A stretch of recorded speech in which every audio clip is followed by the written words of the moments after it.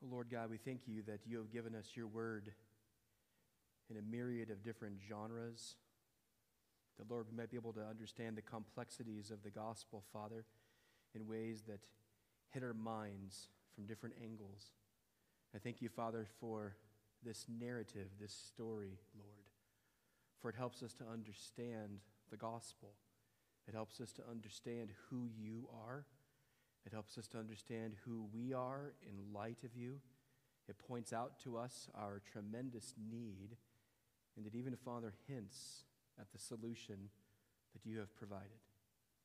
Lord, I pray that you'd help us today to be able to have ears that are able to hear your word, that your Spirit would do a mighty deed in our midst, and that, Father, we would leave from this place knowing Christ, your Son, and, Father, seeking to honor him as the Holy Lord always, and, Father, striving to live lives in the strength of your Spirit that we might be lights pointing others to you. Thank you for all that you do in the midst of your people, and I pray this in Jesus' name. Amen.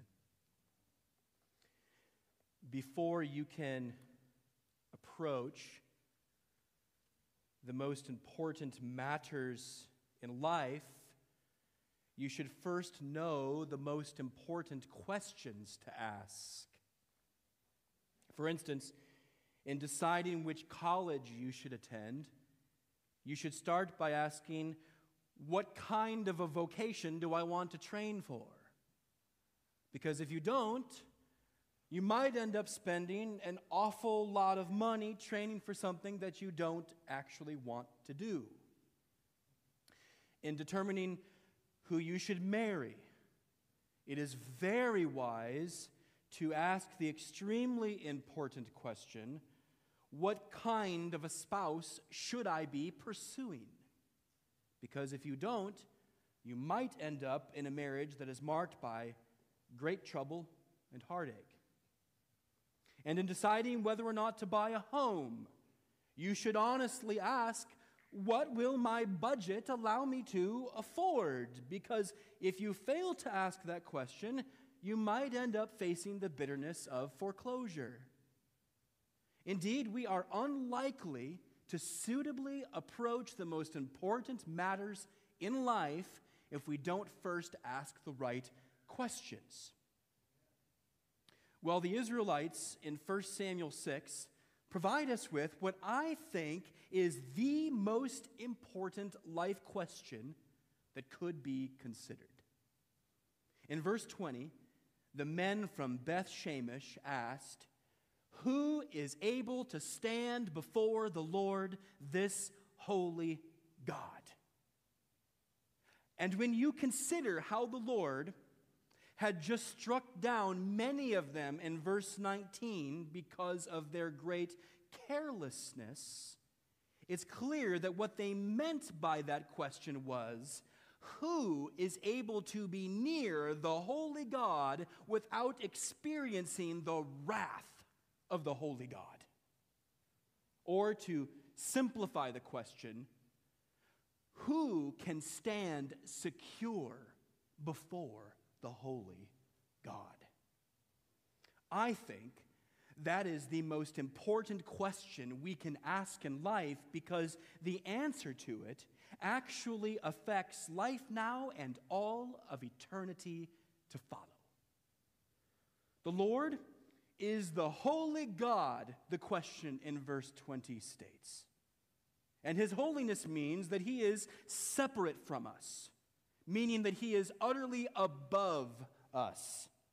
He is superior to us, his creation, in every way, in that he is immensely distinct from us, as one who is of an altogether better quality and stature from us. R.C. Sproul wrote, when the Bible speaks about God's holiness, the primary thrust of those statements is to refer to God's transcendence, to his magnificence, to that sense in which God is higher and superior to everything there is in the creaturely realm. End quote.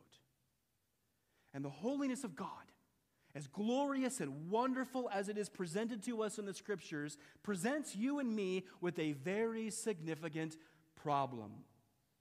Because not only are we not holy like God in our nature, transcendent and magnificent like He is, but our sin against the holy God has actually separated us from Him and has put us in terrible danger of His righteous judgment.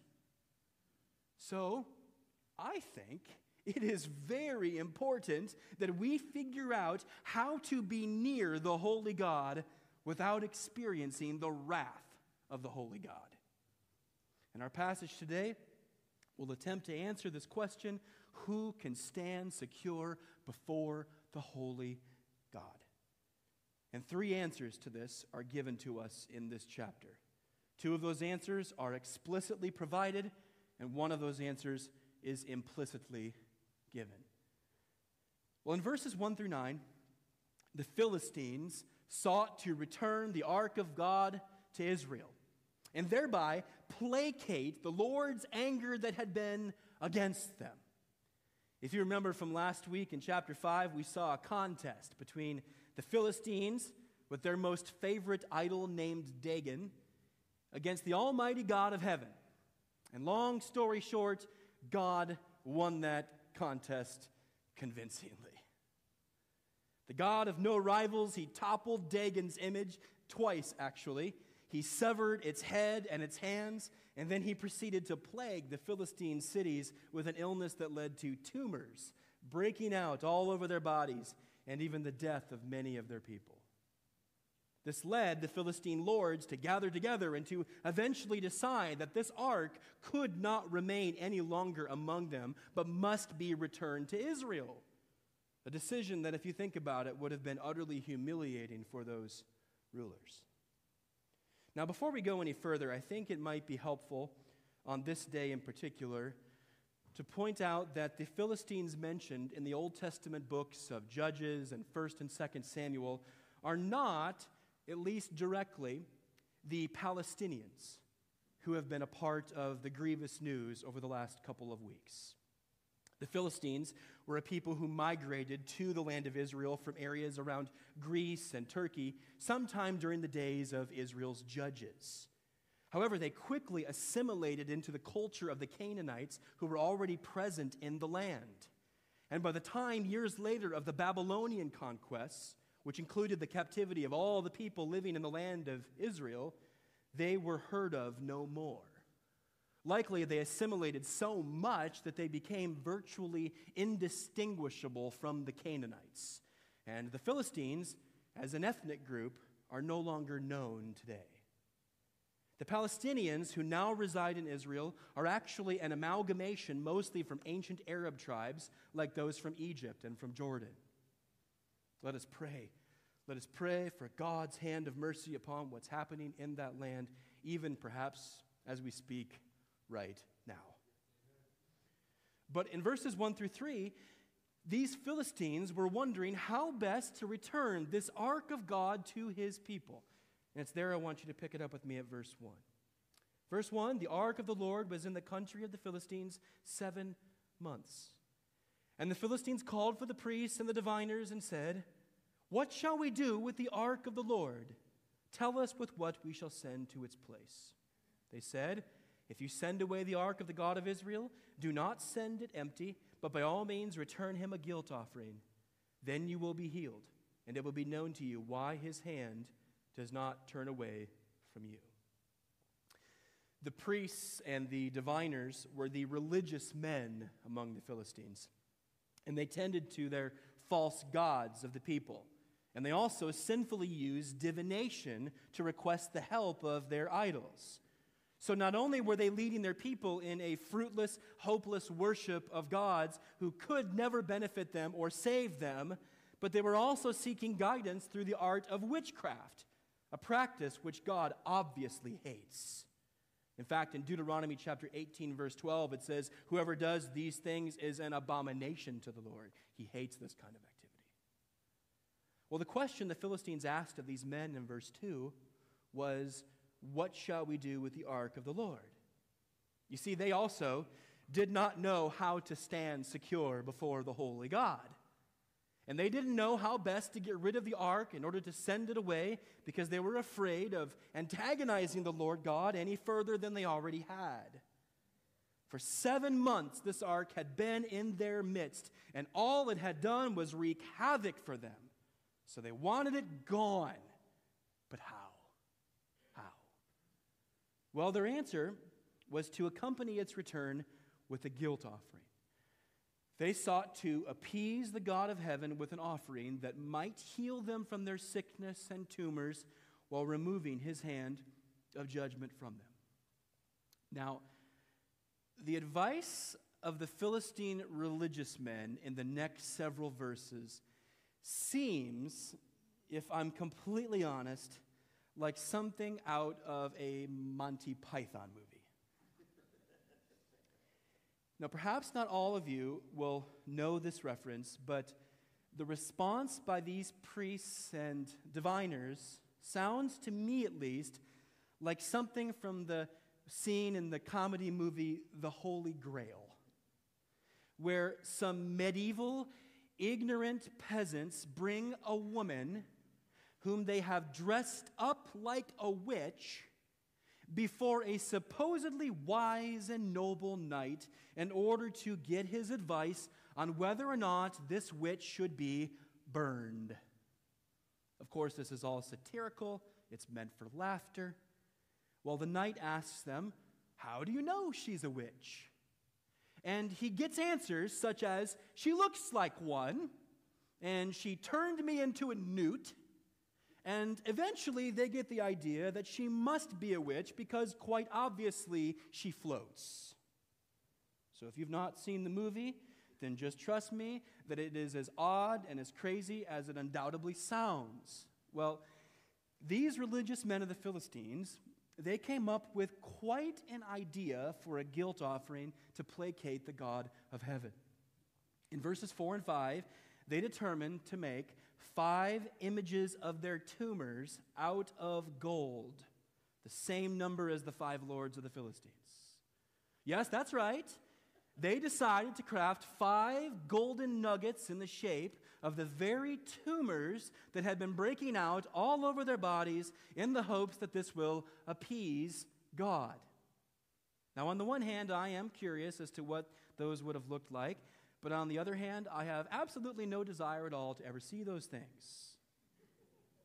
And along with the tumor nuggets, if I can call them that, they were also counseled to make 5 golden mice, which some surmise was because the Philistines had connected their sickness to the vermin which were around their cities in that day, much like the rats which many centuries later helped spread the bubonic plague across Europe.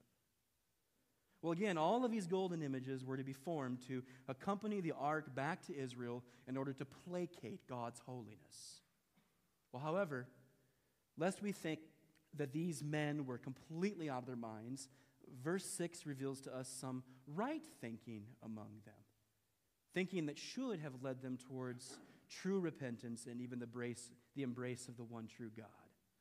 In verse 6, it says, "Why should you harden your hearts as the Egyptians and Pharaoh hardened their hearts after he had dealt severely with them? Did they not send the people away and they departed?" You see, they knew of the Lord's reputation, how he had once delivered his people Israel from all-powerful Pharaoh and the Egyptians with his mighty hand and his outstretched arm. And they knew that it would be foolish to harden their hearts against this God. Therefore, they sought to do anything possible to restore the ark of the Lord to his people and to satisfy his anger against them. And in their plan for determining whether the ark should and could be returned, their plan was actually pretty smart. Look at verse 7. It says, Now then, take and prepare a new cart and 2 milk cows on which there has never come a yoke, and yoke the cows to the cart, but take their calves home away from them. And take the ark of the Lord and place it on the cart and put it in a box at its side, the figures of gold, which you are returning to him as a guilt offering. Then send it off and let it go its way, and watch. If it goes up on the way to its land, to Beth Shemesh, then it is he who has done us this great harm. But if not, then we shall know that it is not his hand that struck us. It happened to us by coincidence. The thing about mother cows is that when they are nursing calves, they do not like to be apart from those calves for very long, and they certainly don't like to be apart from them from any distance. You see, they want their calves right there by their sides so that they can feed them whenever they need to be fed. Well, these two milk cows were to have their calves sent away from them. And being yoked together, they were to pull the cart that would carry the ark and the box of guilt offerings back to Israel. If the cows returned in the direction of their calves, which by instinct they would naturally do, then the Philistines would be able to conclude that everything that happened to them was simply a matter of coincidence. However, if the cows went up to Beth Shemesh, away from the Philistines and towards the Israelites, then they would know for sure that it was the Lord who had done all of these things to them. Because the cows would then be doing something that mother cows would never do unless God intervened. Pretty smart. But do you know what wasn't so smart?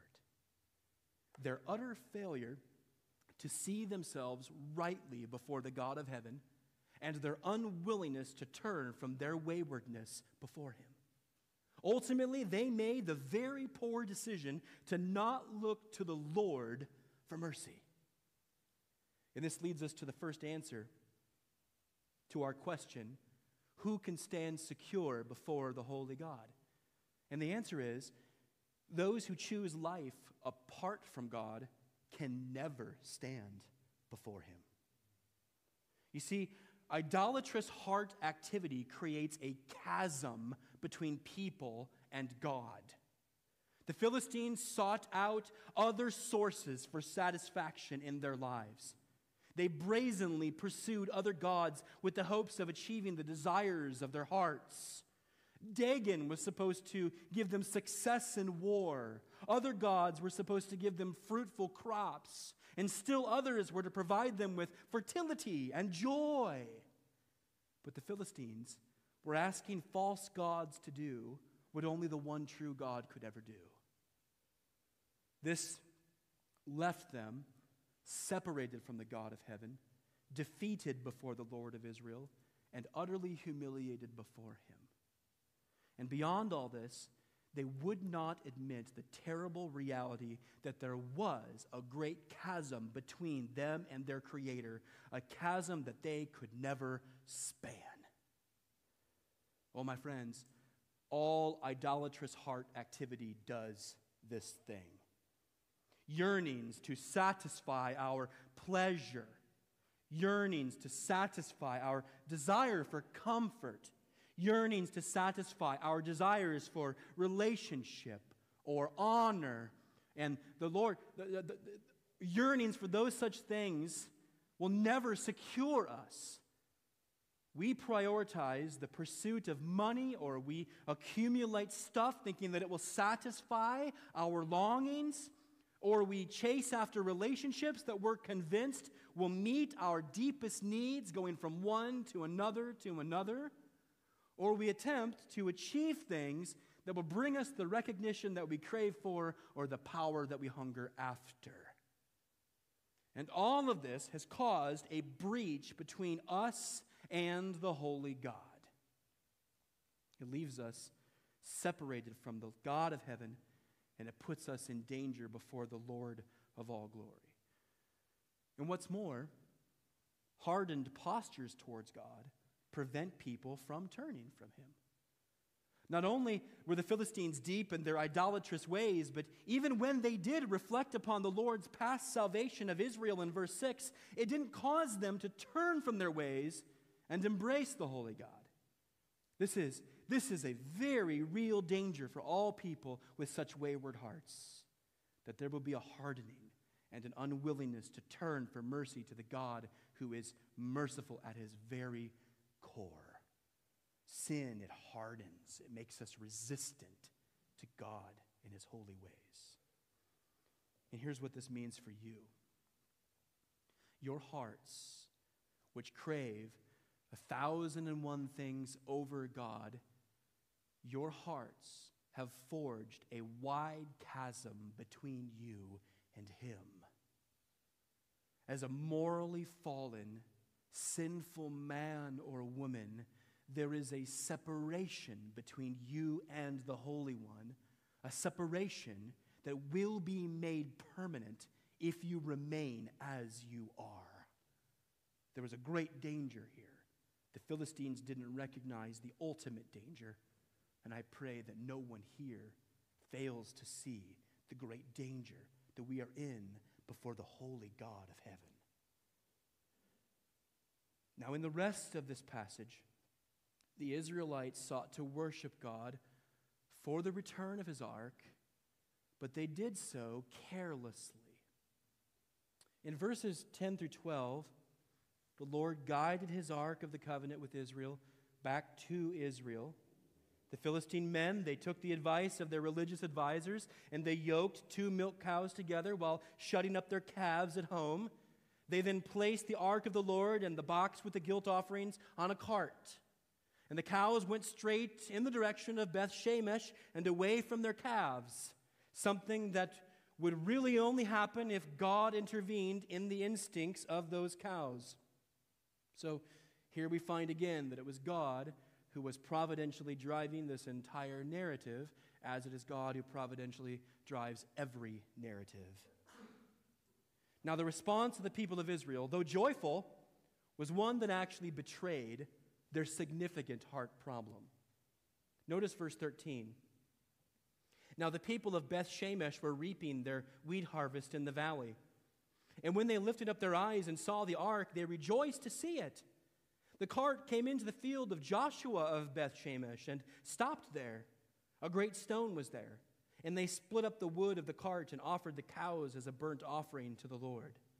And the Levites took down the ark of the Lord and the box that was beside it, in which were the golden figures, and set them upon the great stone. And the men of Beth Shemesh offered burnt offerings and sacrificed sacrifices on that day to the Lord. The city of Beth Shemesh was mentioned actually in Joshua 21 as one of the Levitical cities where Levites lived, the priestly tribe of the people of Israel. So the men of this community should have known how to properly approach the ark of the Lord. And verse 13 tells us that when they lifted up their eyes and saw the ark, they rejoiced. But notice what it doesn't say there. It doesn't say that they quickly sought to avert their eyes from looking at the ark. And it also doesn't say that they took any efforts to cover it so that no one would look at it.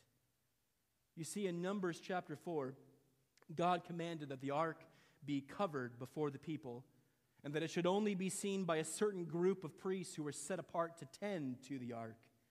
Because God is holy before sinners, he sought to illustrate this by preventing them from looking upon this important object.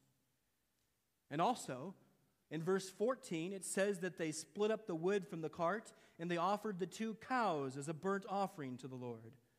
But the law of Moses in Leviticus chapter 1 stated that only male members of the herd should be offered to the Lord. And these mother cows, which had just left their calves, should therefore have been considered ineligible in the offering. The Levites should have known this. And finally, in verse 15, they took the ark along with the box of guilt offerings from those Philistines, and they set them up upon a great stone.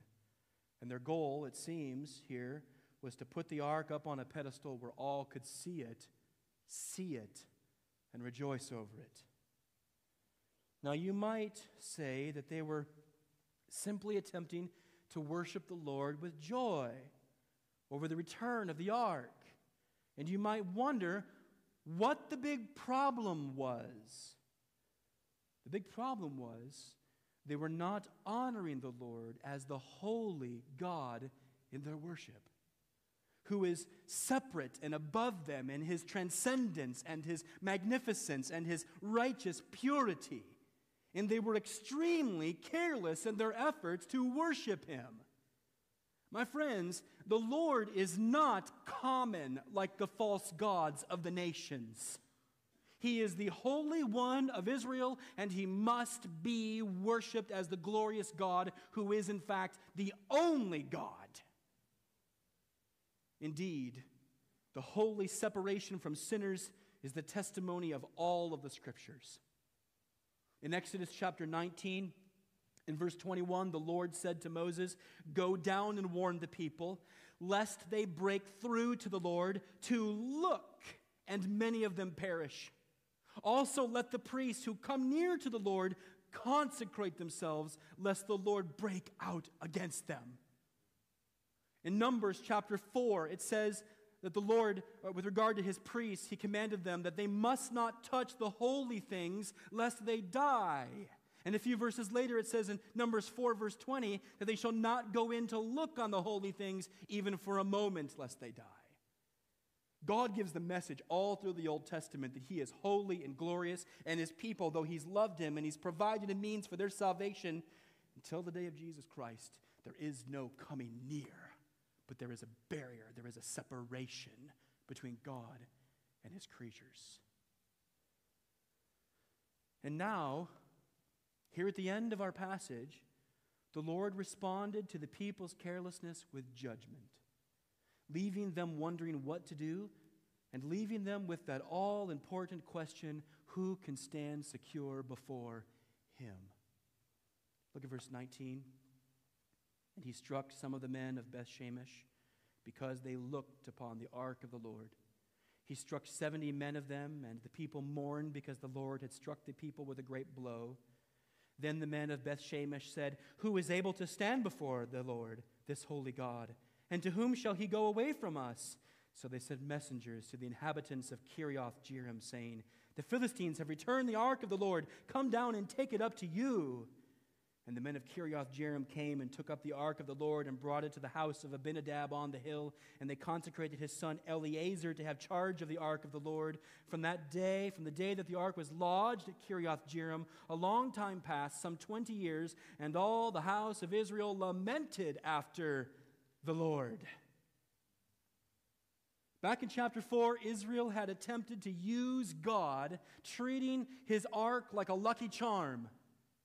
And this led to terrible defeat and sorrow. And now, due to their carelessness, God reminded them painfully of his holiness, vividly showing them that he must be feared. The actual number of those struck down in verse 19, those numbers are somewhat debated, as there are some issues in interpreting that number in the original Hebrew. But what's clear is that the people of Beth-Shemesh had been struck with a great blow, it says. So great was this devastation that they were prompted to ask our question of the day, who is able to stand before the Lord, this holy God? Or who can stand secure before the holy God? And this led them to send the ark to yet another location, Kiriath-Jearim, where some priests would house it with great unease. And this brings us to our second answer to that question, who can stand secure before the holy God? And it's this: those who fail to honor his holiness can never stand before him. Those who fail to honor his holiness can never stand before him. God cannot accept people who do not humbly fear him. The Philistines had no fear of God, and the Israelites, as shown again and again through their history, failed to demonstrate a humble, holy fear of God. Century after century after century, God would go and make his appeal to them through the prophets, and century after century after century, they would put up a stiff arm and say no to the Lord and return to their idolatry. Indeed, all failure to meekly recognize him as the transcendent, magnificent, righteously pure Lord of all leads to a most deserving judgment. He simply cannot accept people who will not recognize how greatly their sin has offended him. He simply cannot accept people who will not recognize how greatly their sin has offended him. If sinners will not, like the Philistines or the Israelites or the Newport Richians, if we will not recognize how much our sin has offended to God, there is no hope. There is no hope. We are left in a place where we're seeking to worship God or any God on our own terms, and it's a state that leads us to destruction. You see, God, He cannot welcome people who are not righteous like Him. He cannot welcome people into His holy, glorious presence who are not righteous like Him. As that oft-stated verse says in Romans 3, verse 10, none is righteous, no, not one. Several verses later, verse 23, all have sinned and fall short of the glory of God. Every single one of us in this room is not righteous on our own. Every single one of us in this room has sinned and has fallen short of God's glory. We have not esteemed Him as the holy God. We have fallen woefully short. And because He is the holy judge, the holy, glorious God of justice, He must punish sin. And here's what this means for you. Your unwillingness to humbly approach God on His terms keeps you far from Him. Your unwillingness to go to Him on the terms that He has given has kept you far from Him. He says, be holy. I'm holy, you be holy. You and I, we haven't been holy, and we have been kept far from Him. Your inability to be holy in your character, as God is holy in His character, precludes you from being welcomed into His presence. If you're not holy like God, the holy God will not welcome you in. You have failed to honor God's holiness, and there is nothing you can do to stand secure before Him.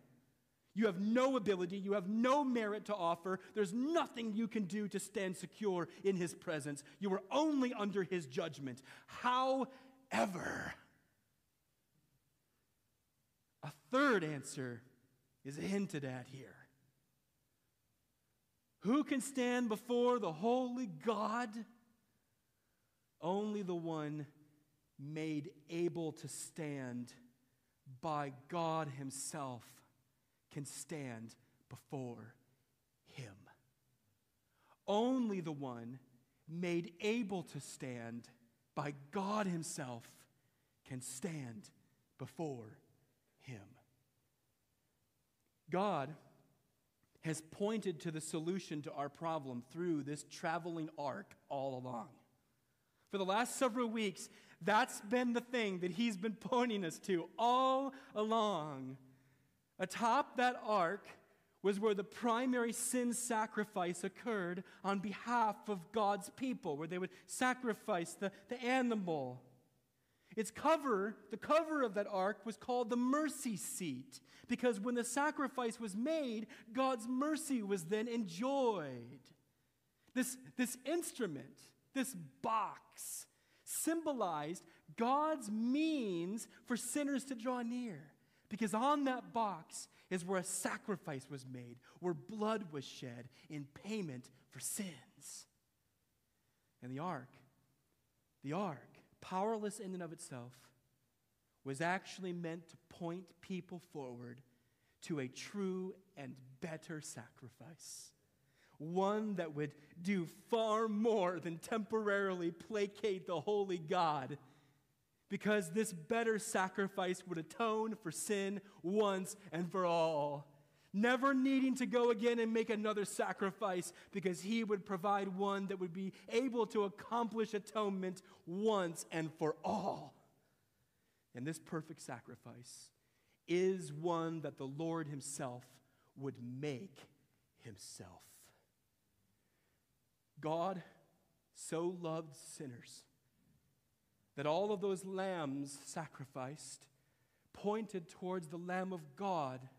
His name was Jesus, God's Son, who came taking on flesh, becoming a man, living a perfect sinless life that you haven't lived and I haven't lived, he then took that sinless life and he laid it down.